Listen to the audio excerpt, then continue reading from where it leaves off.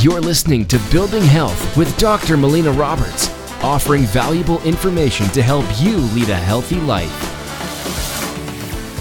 Welcome, I'm Dr. Melina Roberts, and I'm here to answer your health questions. And one of the questions I've been asked is, should I avoid the goitrogenic foods if I have a thyroid condition?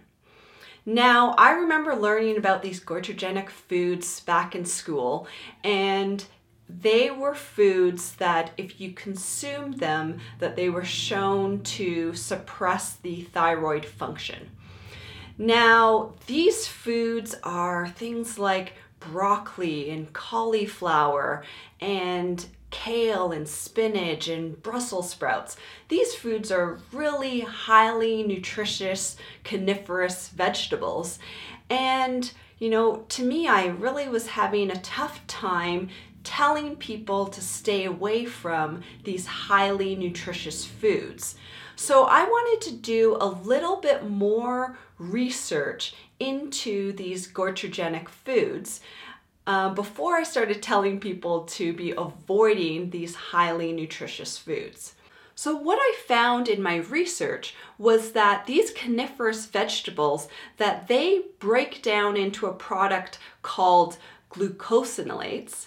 And these glucosinolates, what they do is they interfere with iodine uptake, and what they do, because of that interference, they suppress the function of the thyroid.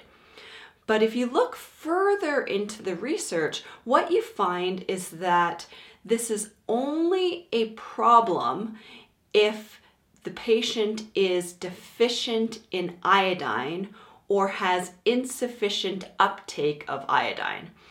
So what that tells me is that we need to make sure that patients have adequate amounts of iodine. And if they have adequate amounts of iodine, then they don't need to be avoiding these coniferous goitrogenic foods. So it all comes down to making sure that patients have adequate iodine when they have a thyroid condition, and then we don't need to be telling them to be avoiding these goitrogenic foods. Thank you so much for listening. If you've enjoyed this podcast, please like it, share it with your friends and family, make a comment below, help us spread the word of creating health.